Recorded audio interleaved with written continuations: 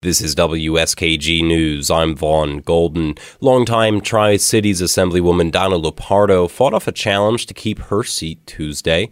Lupardo will return for a 10th term in Albany. She took 55% of the vote to defend her Broome County district against a challenge from Republican Binghamton City Councilwoman Sophia Resinetti.